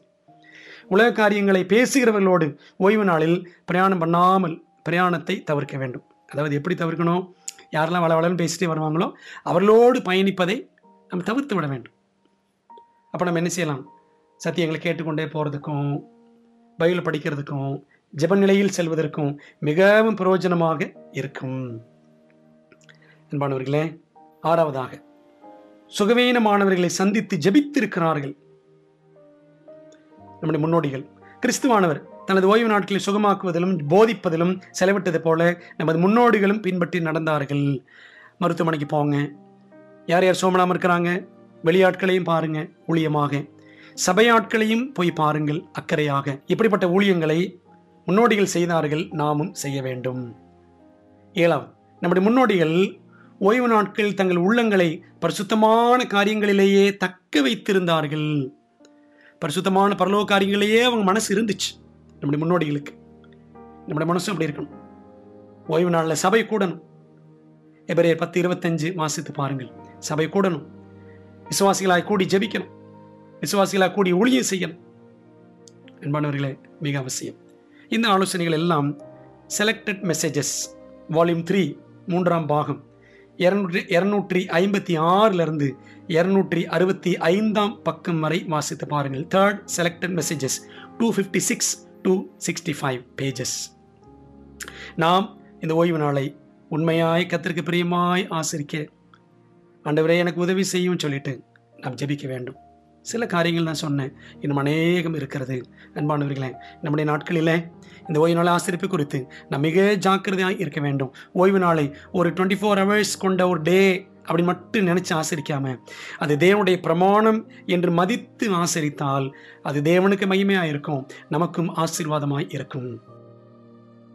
உலகம், கிறிஸ்தவ உலகம் இன்னைக்கு ஓய்வு நாளை கீழே போட்டு மிதிக்கிறது. ஆனால் நீங்களும் நானும் தேவன் தந்த நாளை முக்கியப்படுத்தி மனமகிழ்ச்சி நாளாக, மகிமையுள்ள நாளாக கருதி அதை தேவனுடைய பரிசுத்த நாளாக எண்ணி ஆசரிப்போம் என்று சொன்னால் அது நமக்கு பெரிய ஆசீர்வாதம். நாம் அதை மிகவும் சிரத்தையோடு ஓய்வு நாளை ஆசரிக்க வேண்டும். தேவனுக்கு மகிமையாக அதை ஆசரிக்க வேண்டும். ஒரு வாசகம் வாசிக்கிறேன். ஓய்வு நாளை ஆசரிப்பவர்களை இந்த உலகம் உற்று நோக்கி கொண்டிருக்கிறது. நமது சொல்லும் செயலும் ஒத்துப்போகிறதா என்பதை காண காத்திருக்கிறார்கள். ஓய்வு நாளை ஆசரிக்கிறவங்களை உலகம் பார்த்துக்கிட்டே இருக்கு. என்னை காட்டிலும் அவர்கள் மேலானவர்கள் அல்ல. பொய், பித்தலாட்டம், மிகைப்படுத்துதல், கோபம், தற்பெருமை எல்லாம் அவர்களிடம் உண்டு. அப்படிப்பட்ட மதம் எனக்கு வேண்டாம் என்று குறைபாடுடைய ஓய்வு நாள் ஆசிரிப்புக்காரர்களை பார்த்தவர்கள் சொல்லுவார்கள். என்ன அவங்க ஓய்வு நாள்ன்றாங்க, கற்பனைன்றாங்க. ஆனால் அவங்ககிட்ட தான் போய் பித்தலாட்டம் இருக்கு, அவங்களுடைய அந்த மதம், அவங்க சொல்கிற அந்த சத்தியம் எனக்கு வேண்டாம்பா அப்படின்னு சொல்லிடுவாங்களாம். நம்முடைய நடக்கை சரியில்லாவிட்டால் இங்கனம் நமது அர்ப்பணிப்பில்லாத வாழ்க்கை பாவிகளுக்கு முட்டுக்கட்டையாக மாறிவிடுகிறது. அவிசுவாசிகள் அதை நேர்மையின்மையாக கருதுவார்கள். ஓய்வு நாளை ஆசரிப்பவர்கள் அப்படிப்பட்டவர்கள் என்றால் அவர்கள் ஒருவனாக நான் இருக்க போவது இல்லை என்று அவர்கள் கூறுவார்கள். அன்பானவர்களே, நம்ம ஓய்வு நாளை உண்மையாக ஆசரிக்கலை, நம்முடைய வாழ்க்கை உண்மையாக இல்லை அப்படின்னா மற்றவங்க இந்த சத்தியத்தை ஏற்றுக்கொள்வதற்கு நாமே நம்முடைய நடக்கைகளே தடையாக இருக்கும். நான் சொன்ன அதே செலக்டட் மெசேஜஸில் இந்த பதிவு இருக்கிறது. அன்பானவர்களே, ஓய்வு நாளை கை கொள்கிறோம் என்று சொல்லிக் கொள்ளுகிறவர்களில் எல்லாருமே முத்திரையை பெற்றுவிட மாட்டார்கள். நான் செவன்த் அட்வென்டிஸ்ட் சொல்லிட்டு இன்னைக்கு உள்ள இருக்கிற எல்லாருக்கும், விசுவாசியாகவோ அதிகாரியாகவோ இருக்கிற எல்லாருக்கும் தேவனுடைய முத்திரை கிடைச்சிடாது. எப்போ தேவனுடைய முத்திரை தேவன் தம்முடைய பிள்ளைகளுக்கு தரிப்பார் என்றால், நமது குணங்களில் ஒரு கரையோ திரையோ இருக்கும் பொழுது தேவனுடைய முத்திரையை நம்ம ஒருவர் கூட பெற்றுக்கொள்ள முடியாது. மாரநாதா பக்கம் 463. நம்ம குணங்கள்ல ஏதாவது குறைபாடுகள் இருக்கும் என்றால், ஒரு குறை இருந்தால் கூட நாம் தேவனுடைய முத்திரை பெற முடியாது. அப்போ நம்முடைய குணங்கள் பக்குவப்பட்டால் நாம் கிறிஸ்துவை போல மாற வேண்டும், பரிசுத்தம் அடைய வேண்டும். அன்பானவர்களே, நாம் பரிசுத்தம் ஆக்கப்படுவதற்காகவே தேவன் இந்த பரிசுத்த நாளை கொடுத்திருக்கிறார். எசேக்கியேல் 20ஆம் அதிகாரம் 12ஆம் வசனத்தையும் 20ஆம் வசனத்தையும் படித்து பாருங்கள். நான் தங்களை பரிசுத்தம் பண்ணுகிற கர்த்தர் என்று அவர்கள் அறிந்து கொள்ளும் என்பதாக என்னுடைய ஓய்வு நாட்களை அவர்கள் கட்டளையிட்டேன் என்று ஆண்டவர் சொல்லுகிறார். ஓய்வு நாள் எதுக்கு? நம்மை பரிசுத்தமாக்குவதற்காய் தேவன் கொடுத்த நாள். அன்பானவர்களே, இந்த பரிசுத்த நாளை நம்ம கருத்தாக தேவ பலத்தோடு கடைபிடிப்போம். நம்முடைய சொந்த பலத்தில் ஓய்வு நாளை கடைபிடிக்கவே முடியாது. இயேசுவே பலன் தாரும் கிருபை தாரும் என்று சொல்லி ஓய்வு நாளை ஆசரிப்போம், பரிசுத்தம் அடைவோம், குணங்களில் பக்குவப்படுவோம். அப்படி பக்குவப்படும் பொழுது தேவனுடைய முத்திரை நமக்கு கிடைக்கும். பரலோக ராஜ்யத்துக்கு நாம் ஆயத்தமாகலாம். நம்மை பரிசுத்தமாக்குவதற்காகவே பரிசுத்த தேவன் பரிசுத்த நாளை பரம ஈவாக தந்திருக்கிறார். பரிசுத்தமாய் ஆசரிப்போம், பரலோகத்தை சுதந்திரிப்போம். ஜெபிப்போமா? நல்ல ஆண்டவர் நாமத்திற்கு ஸ்தோத்திரம். ஓய்வு நாள் ஆசரிப்பை குறித்து நாங்கள் கேட்ட சத்தியத்திற்காக நன்றி. ஆண்டவரே, உண்மையாய் ஓய்வு நாளை ஆசரிக்கிற கிருபையை எங்கள் ஒவ்வொருத்தருக்கும், எங்கள் ஒவ்வொரு குடும்பத்திற்கும் தருவீராக. எங்கள் ஓய்வு நாள் ஆசரிப்பு ஆண்டவருக்கு இழுக்காக இல்லாமல் ஆண்டவருக்கு மகிமையாய் அமைய நாங்கள் தீர்மானித்து செயல்படும்படி எங்களுக்கு உதவி செய்ய வேண்டுமாய் இயேசு கிறிஸ்துவின் நல்நாமத்தில் ஜெபிக்கிறோம். ஜெபங்கேளும் அருமை பிதாவே, ஆமென்.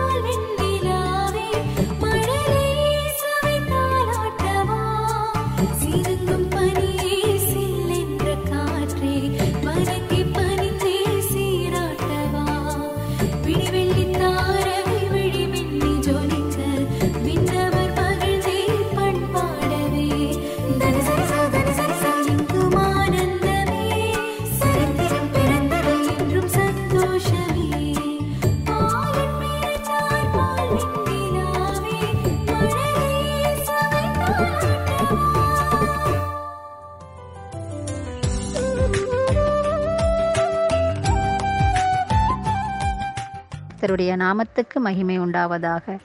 என்னை பலப்படுத்துகிற கிறிஸ்துவினாலே என்ற புஸ்தகத்திலிருந்து இன்றைய காலை தியானம் தலைப்பு அகற்றுங்கள். வசனம்: நீங்கள் சாபத்தீடானதை உங்கள் நடுவிலிருந்து நிக்கிரகம் பண்ணாவிட்டால் இனி உங்களோடு இரேன். யோசுவா 7:12 கர்த்தராகிய தேவன் இஸ்ரவேல் ஜனங்களை வாக்குத்தத்தம் பண்ணப்பட்ட தேசத்திற்கு வழிநடத்தி செல்லுகையில் ஒவ்வொரு நாட்டையும் பிடிக்கும் பொழுது தீர்க்கமான கட்டளைகளை கொடுத்தார். எரிகோ பட்டணத்தை பிடிப்பதற்கு முன்பதாக கொடுத்த கட்டளைகள் மிகவும் விகற்பமாக இருந்தது. பட்டணத்தை சுற்றி வர வேண்டும், அமைதியாக அணிவகுத்து செல்ல வேண்டும், 7ஆம் நாள் 7 முறை சுற்றி வர வேண்டும், உடன்படிக்கை பெட்டிக்கு முன்பாக 7 ஆசாரியர்கள் எக்காலம் ஊதிக்கொண்டே செல்ல வேண்டும். இதையெல்லாம் பார்த்து கொண்டிருந்த எரிகோ பட்டண வாசிகள் இவர்களை கேலி பரியாசம் பண்ணியிருக்க கூடும். அது முற்றிலும் மாறுபட்ட வித்தியாசமான போர் ஒத்திகையாக இருந்தது.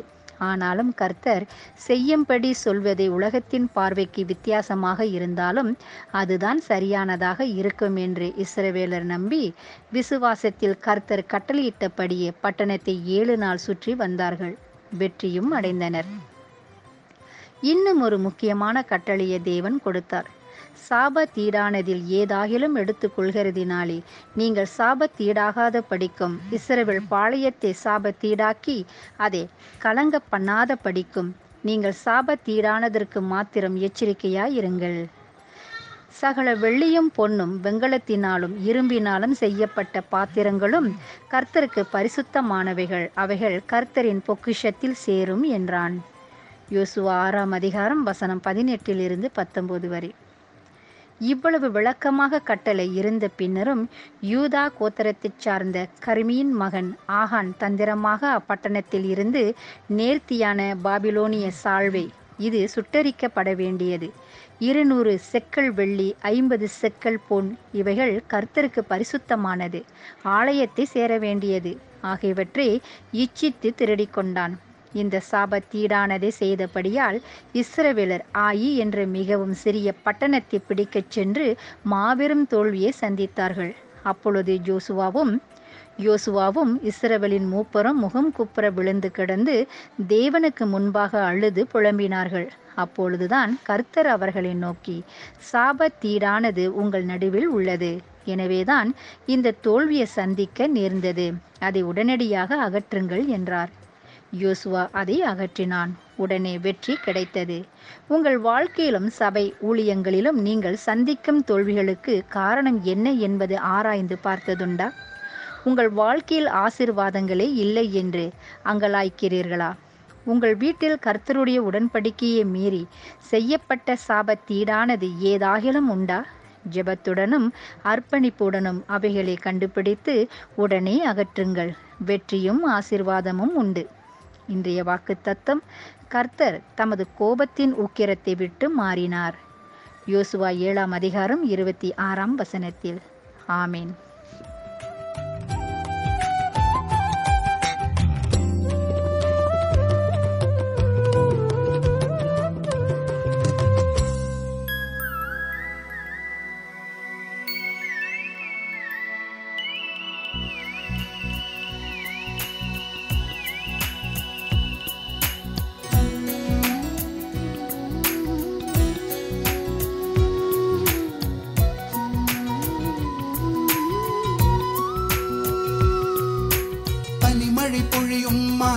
திங்கள் பாலகன் பிறந்தார் வைக்கோல் தன்னில், வானோர் வந்து நல் வாழ்த்து பாட, வாழ்த்தினை கேட்டவர் வாசலில் கூட, உதயம் போல வந்த பாலன் அழகினை கண்டு உலகே மகிழ்கிறதே. பனிமழை பொழியும் மார்கழி திங்கள் பாலகன் பிறந்தார் வைக்கோல் தன்னில் வானோர் வந்து நல்வாழ்த்து பாட வாழ்த்தினை கேட்டவர் வாசலில் கூட உதயம் போல வந்த பாலன் அழகினை கண்டு உலகே மகிழ்கிறதே.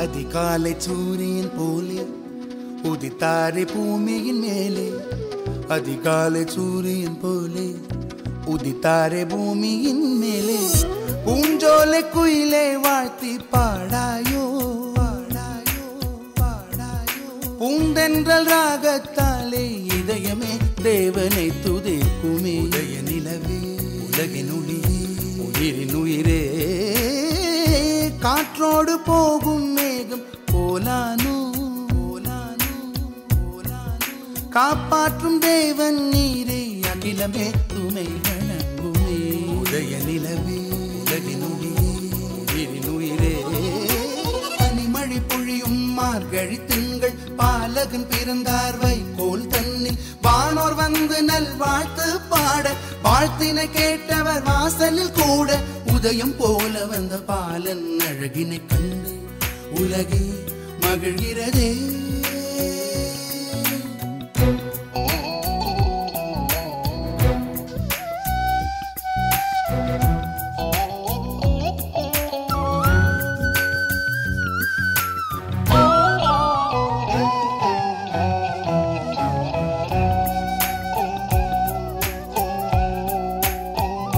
மரியாளின் மார்பினில் சேயாய் மறை போற்றும் மார்கழி பூவாய், மரியாளின் மார்பினில் சேயாய் மறை போற்றும் மார்கழி பூவாய், தேவாதி தேவனின் சுதனும் பிறந்தாரே தேயாத பிள்ளை நிலவை வானமே வந்துமை வணங்குமே. உதய நிலவே உலகின் ஒளியே உயிரின் உயிரே, காற்றோடு போகும் மேகம் போலானோ போலானோ போலானோ, காப்பாற்றும் தேவன் நீரே அகிலமே துமை வணங்குமே. உதய நிலவே உலகின் ஒளியே உயிரின் உயிரே, பனிமழை பொழியும் மார்கழி திங்கள் பாலகன் பிறந்தார் வைக்கோல் தன்னில் வானோர் வந்து நல்வாழ்த்து பாட வாழ்த்தினை கேட்டவர் வாசலில் கூட உதயம் போல வந்த பாலன் அழகினை கண்டு உலகே மகிழ்கிறதே. பனிமழை பொழியும் மார்கழி திங்கள் பாலகன் பிறந்தார் வைக்கோல் தன்னில் வானோர் வந்து நல்வாழ்த்து பாட வாழ்த்தினை கேட்டவர் வாசலில் கூட உதயம் போல வந்த பாலன் அழகினை கண்டு உலகே மகிழ்கிறதே.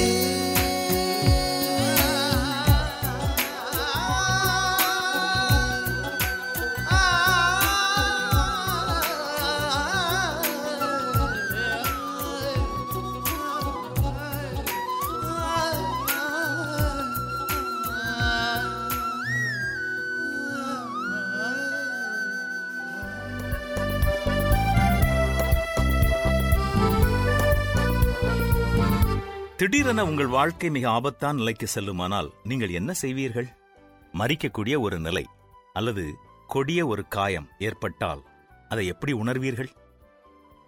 சில ஆண்டுகளுக்கு முன்பதாக எத்தியோப்பியாவிலே மருத்துவ ஊழியத்தில் ஈடுபட்டிருந்த டெபி என்ற தாதி பெண்ணை சிலர் கடத்தி சென்று விட்டார்கள்.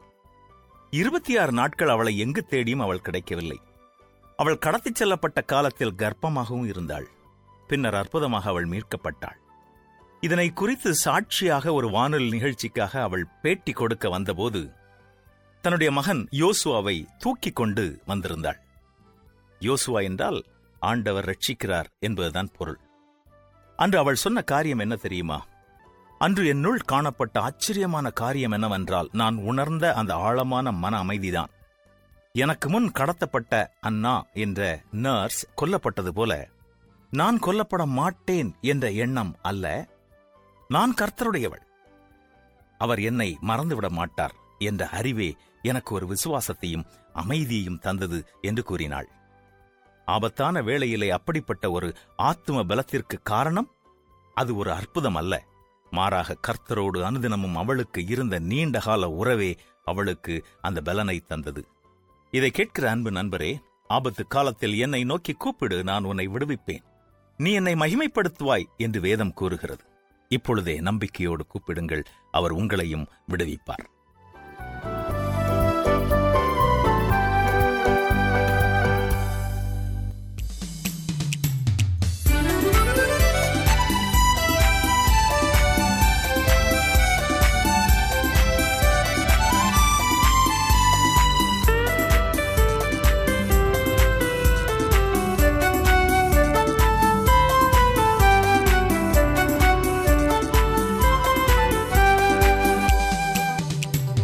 பனி விழும்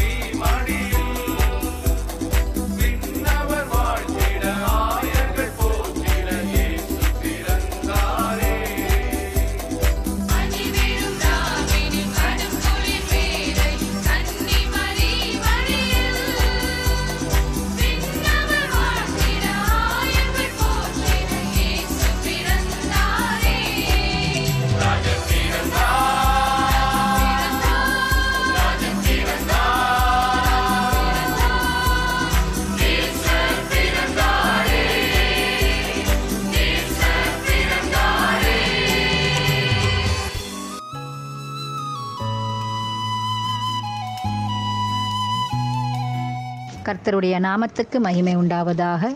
என்னை பலப்படுத்துகிற கிறிஸ்துவினாலே என்ற புஸ்தகத்திலிருந்து இன்றைய காலை தியானம் தலைப்பு சிலர். வசனம்: இயேசுவின் சிலுவையின் அருகே அவருடைய தாயும் மகதலேனா மரியாளும் நின்று கொண்டிருந்தார்கள். யோவான் 19:25 வசனத்தில் இயேசு சிலுவையில் தொங்கிக் கொண்டிருக்கும் போது சிலுவையின் அருகே நின்று கொண்டிருந்தவர்கள் எத்தனை பேர்? இயேசுவுக்கு பிரித்தியட்சமானவர்கள் எத்தனை பேர்? இந்த கேள்விக்கான விடையை தெரிந்து கொள்ள நாம் 2 வசனங்களை வாசிக்க வேண்டும். யோவான் 19:25 வசனம் மற்றும் மத்தேயு 27:56 வசனம். இயேசு சிலுவையில் அறையப்பட்ட காட்சியை காண ஏராளமான ஜனங்கள் அங்கே கூடி வந்திருந்தது உண்மைதான். லூக்கா 23 வசனம் 48. ஆனாலும் இயேசு உடனே கூட 3½ ஆண்டுகள் தங்கி தாபரித்து பின்பற்றின அவருக்கு மிகவும் வேண்டப்பட்டவர்களுக்கு என்னவாயிற்று? இயேசுவின் தாய் மரியாள், கிலயோப்பா மரியாள், மகதலேனா மரியாள், யாக்கோப்பு, யோவானின் தாய் யோவான் ஆகிய 5 பேரின் பெயர்கள் தான் சிலுவையின் அருகே நின்றதாக கூறப்பட்டுள்ளது. பிற சீஷர்கள் அவரை விட்டு ஓடி போனார்கள். ஒரு சீஷன் நிர்வாணமாய் ஓடிப்போனான். விரல் விட்டு எண்ணக்கூடியவர்களே சிலுவையின் அண்டையில் நின்றனர். சிலுவையின் அண்டை நிற்பது எளிதான காரியமல்ல. ஏற்கனவே நமக்கு தெரிந்தபடி நீயும் அவர்களில் ஒருவன்தான் என்று பேதுருவிடம் கூறிய பொழுது அவரை எனக்கு தெரியவே தெரியாது என்று பேதுரு சத்தியம் பண்ணிவிட்டான். எல்லாம் பயம்தான் காரணம். சிலுவையின் அண்டே நிற்பது உயிருக்கு ஆபத்தானதுதான். அந்த நேரம் அப்படிப்பட்ட நேரம். ஆனாலும் இவர்கள் தைரியமாக அங்கு நின்று கொண்டிருந்தனர். என்ன வந்தாலும் நம்புவேன் என் நேச மீட்பரை, யார் கைவிட்டாலும் பின் செல்வேன் எனது இயேசுவே. அகலம் ஆழம் உயரமாய் எவ்வளவு அன்பு கூர்ந்தார். என்ன துன்பங்கள் வந்தாலும் என்னை கைவிட மாட்டார். இப்படி நாம் பாடுகிறோம். அந்த 5 பேரும் மிக தைரியமாக இந்த பாடலின் வரிசைகளை வாழ்ந்து காட்டினார்கள்.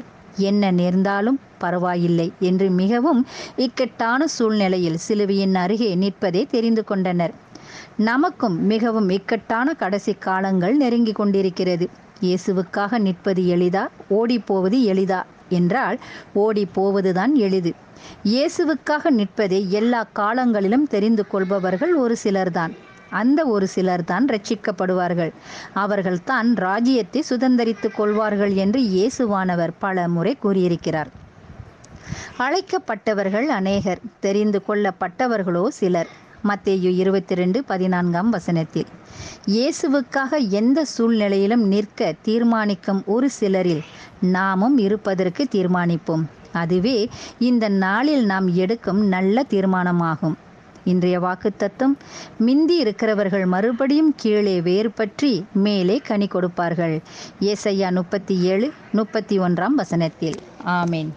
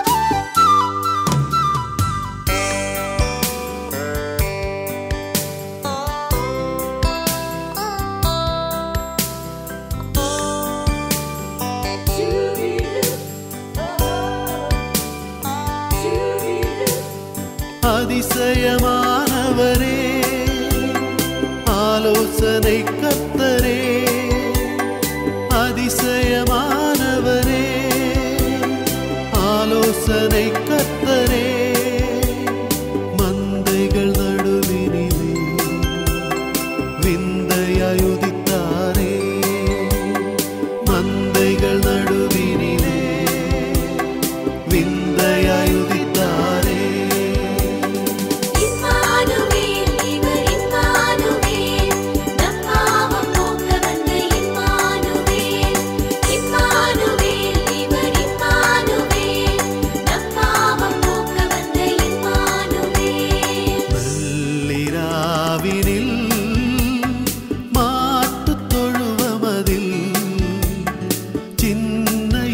இயேசு பாலகன் பூமியில் பிறந்தாரே. நள்ளிராவினில் மாட்டுத் தொழுவமதில் சின்ன இயேசு பாலகன் பூமியில் பிறந்தாரே.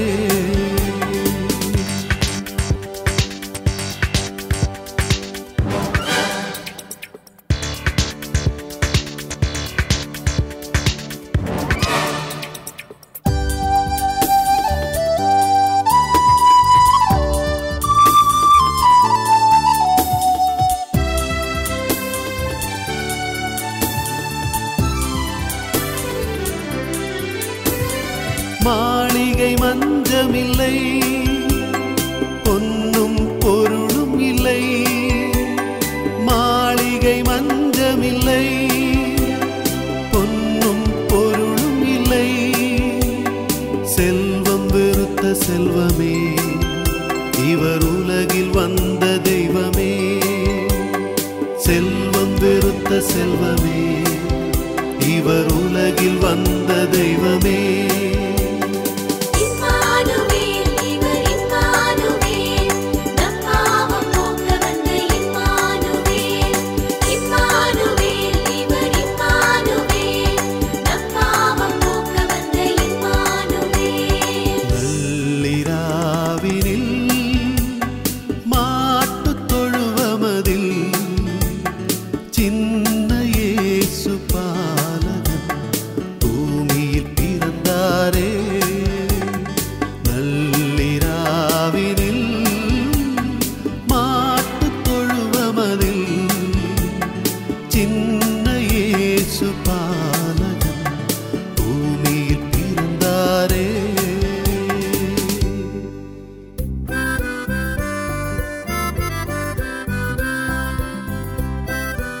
நாம் இன்று எங்கு சென்றாலும் இசை சத்தம் கேட்கிறோம்.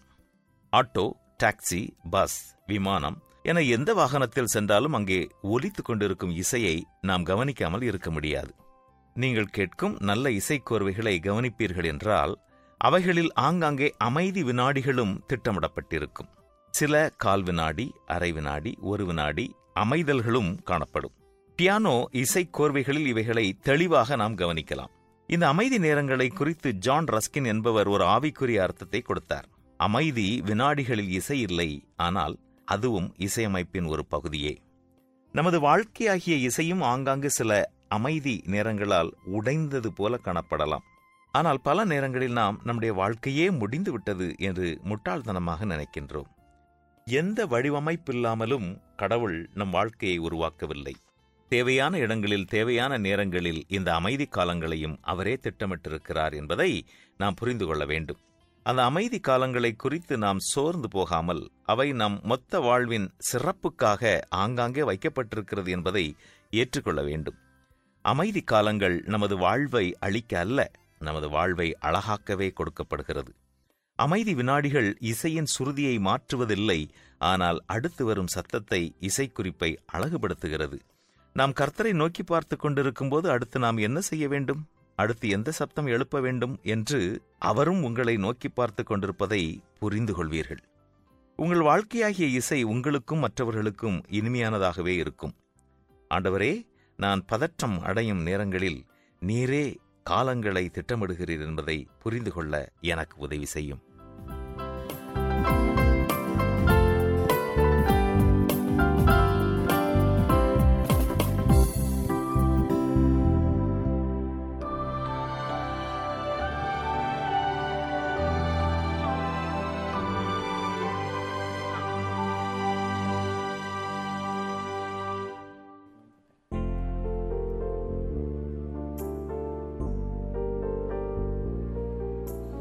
Mara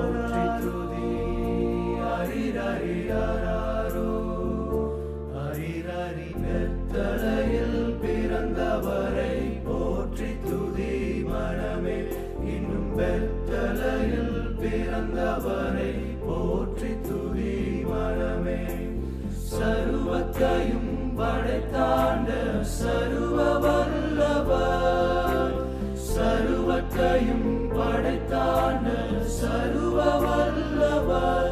இங்கு தாழ்மையுள்ள தாய்மடியில் தலை சாய்களானார், இங்கு தாழ்மையுள்ள தாய்மடியில் தலை சாய்களானார். குளிரும் பனியும் கொட்டிலே கோமகனாம் தொட்டிலே ஆரீரோ ஆரீரோ ஆரிராரோ ஆராரோ ஆராரோ ஆரிராரோ. சிங்காசனம் வீற்றிருக்கும் தேவமைந்தனா, சிங்காசனம் வீற்றிருக்கும் தேவமைந்தனா. இங்கு பங்கமுள்ள பசுந்தொட்டிலில் படுத்திருக்கிறார், இங்கு பங்கமுள்ள பசுந்தொட்டிலில் படுத்திருக்கிறார். ஆராரோ ஆரிரோ ஆராரோ ஆராரோ ஆராரோ ஆரிரோ ஆராரோ ஆராரோ ஆரிராரிரோ ஆரிராரிராரோ ஆரிராரிராரோ ஆரிராரி. தூங்கு தூங்கு பாலாடி, தூங்கு தூங்கு பாலாடி ஆரிராரிரோ.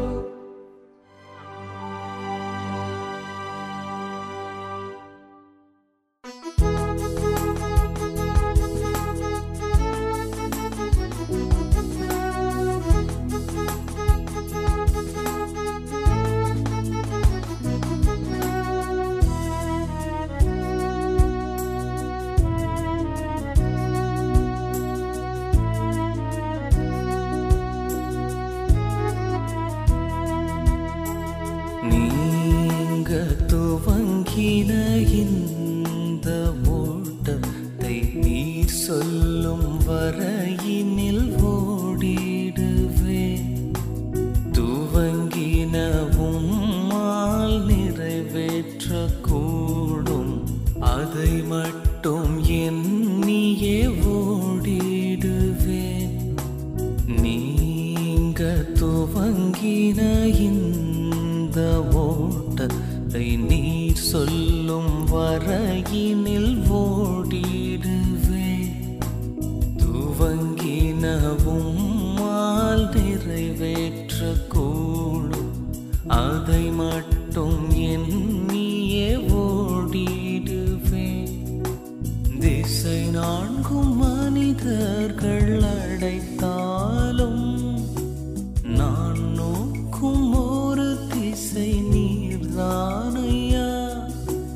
திசை நான்கும் மனிதர்கள் அடைத்தாலும் நான் நோக்கும் ஒரு திசை நீர்தானையா.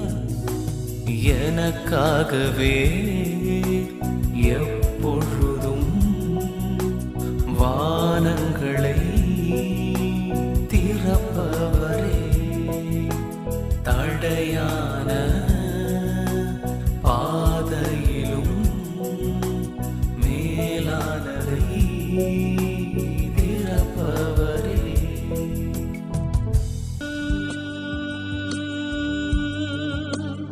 அலைகளினா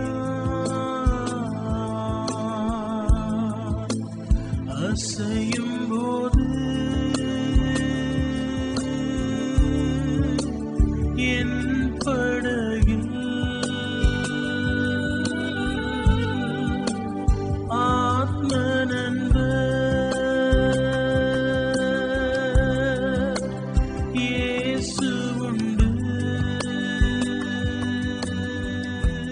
இந்த ஆத்ம நண்பன் என்ற நிகழ்ச்சி ஒவ்வொரு ஞாயிற்றுக்கிழமையும் ஒளிபரப்பப்படுகிறது. எங்களது அனைத்து நிகழ்ச்சிகளையும் www.elpisomedia.org என்ற இணையதளத்தில் பாட்காஸ்ட் பகுதியில் கேட்டு மகிழலாம்.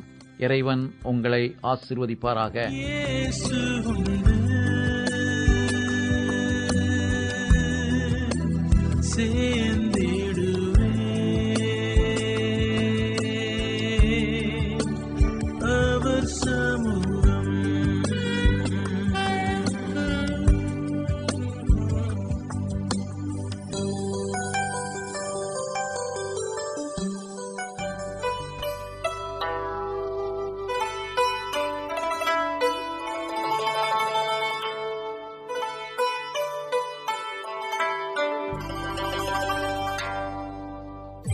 ஹாய் நண்பர்களே, அநேகர் இந்த நிகழ்ச்சிகளை தொடர்ந்து கேட்கிறீர்கள் என்பதை நாங்கள் நம்புகிறோம். உங்கள் தொலைபேசி மூலமும் அறிகிறோம். தொடர்ந்து கேளுங்கள். உங்கள் கருத்துக்களை எங்களுடன் பகிர்ந்து கொள்ள தவறாதீர்கள். மனதுக்கினிய கானங்கள், ஆறுதல் கொடுக்கும் வசனங்கள், இவை அனைத்தும் உங்களை மகிழ்வித்திருக்கும் என்பதை நிச்சயம் நம்புகிறோம். ஒவ்வொரு வாரமும் இந்நிகழ்ச்சியை தொடர்ந்து கேளுங்கள். ஆசீர்வாதத்தை பெற்றுக் கொள்ளுங்கள்.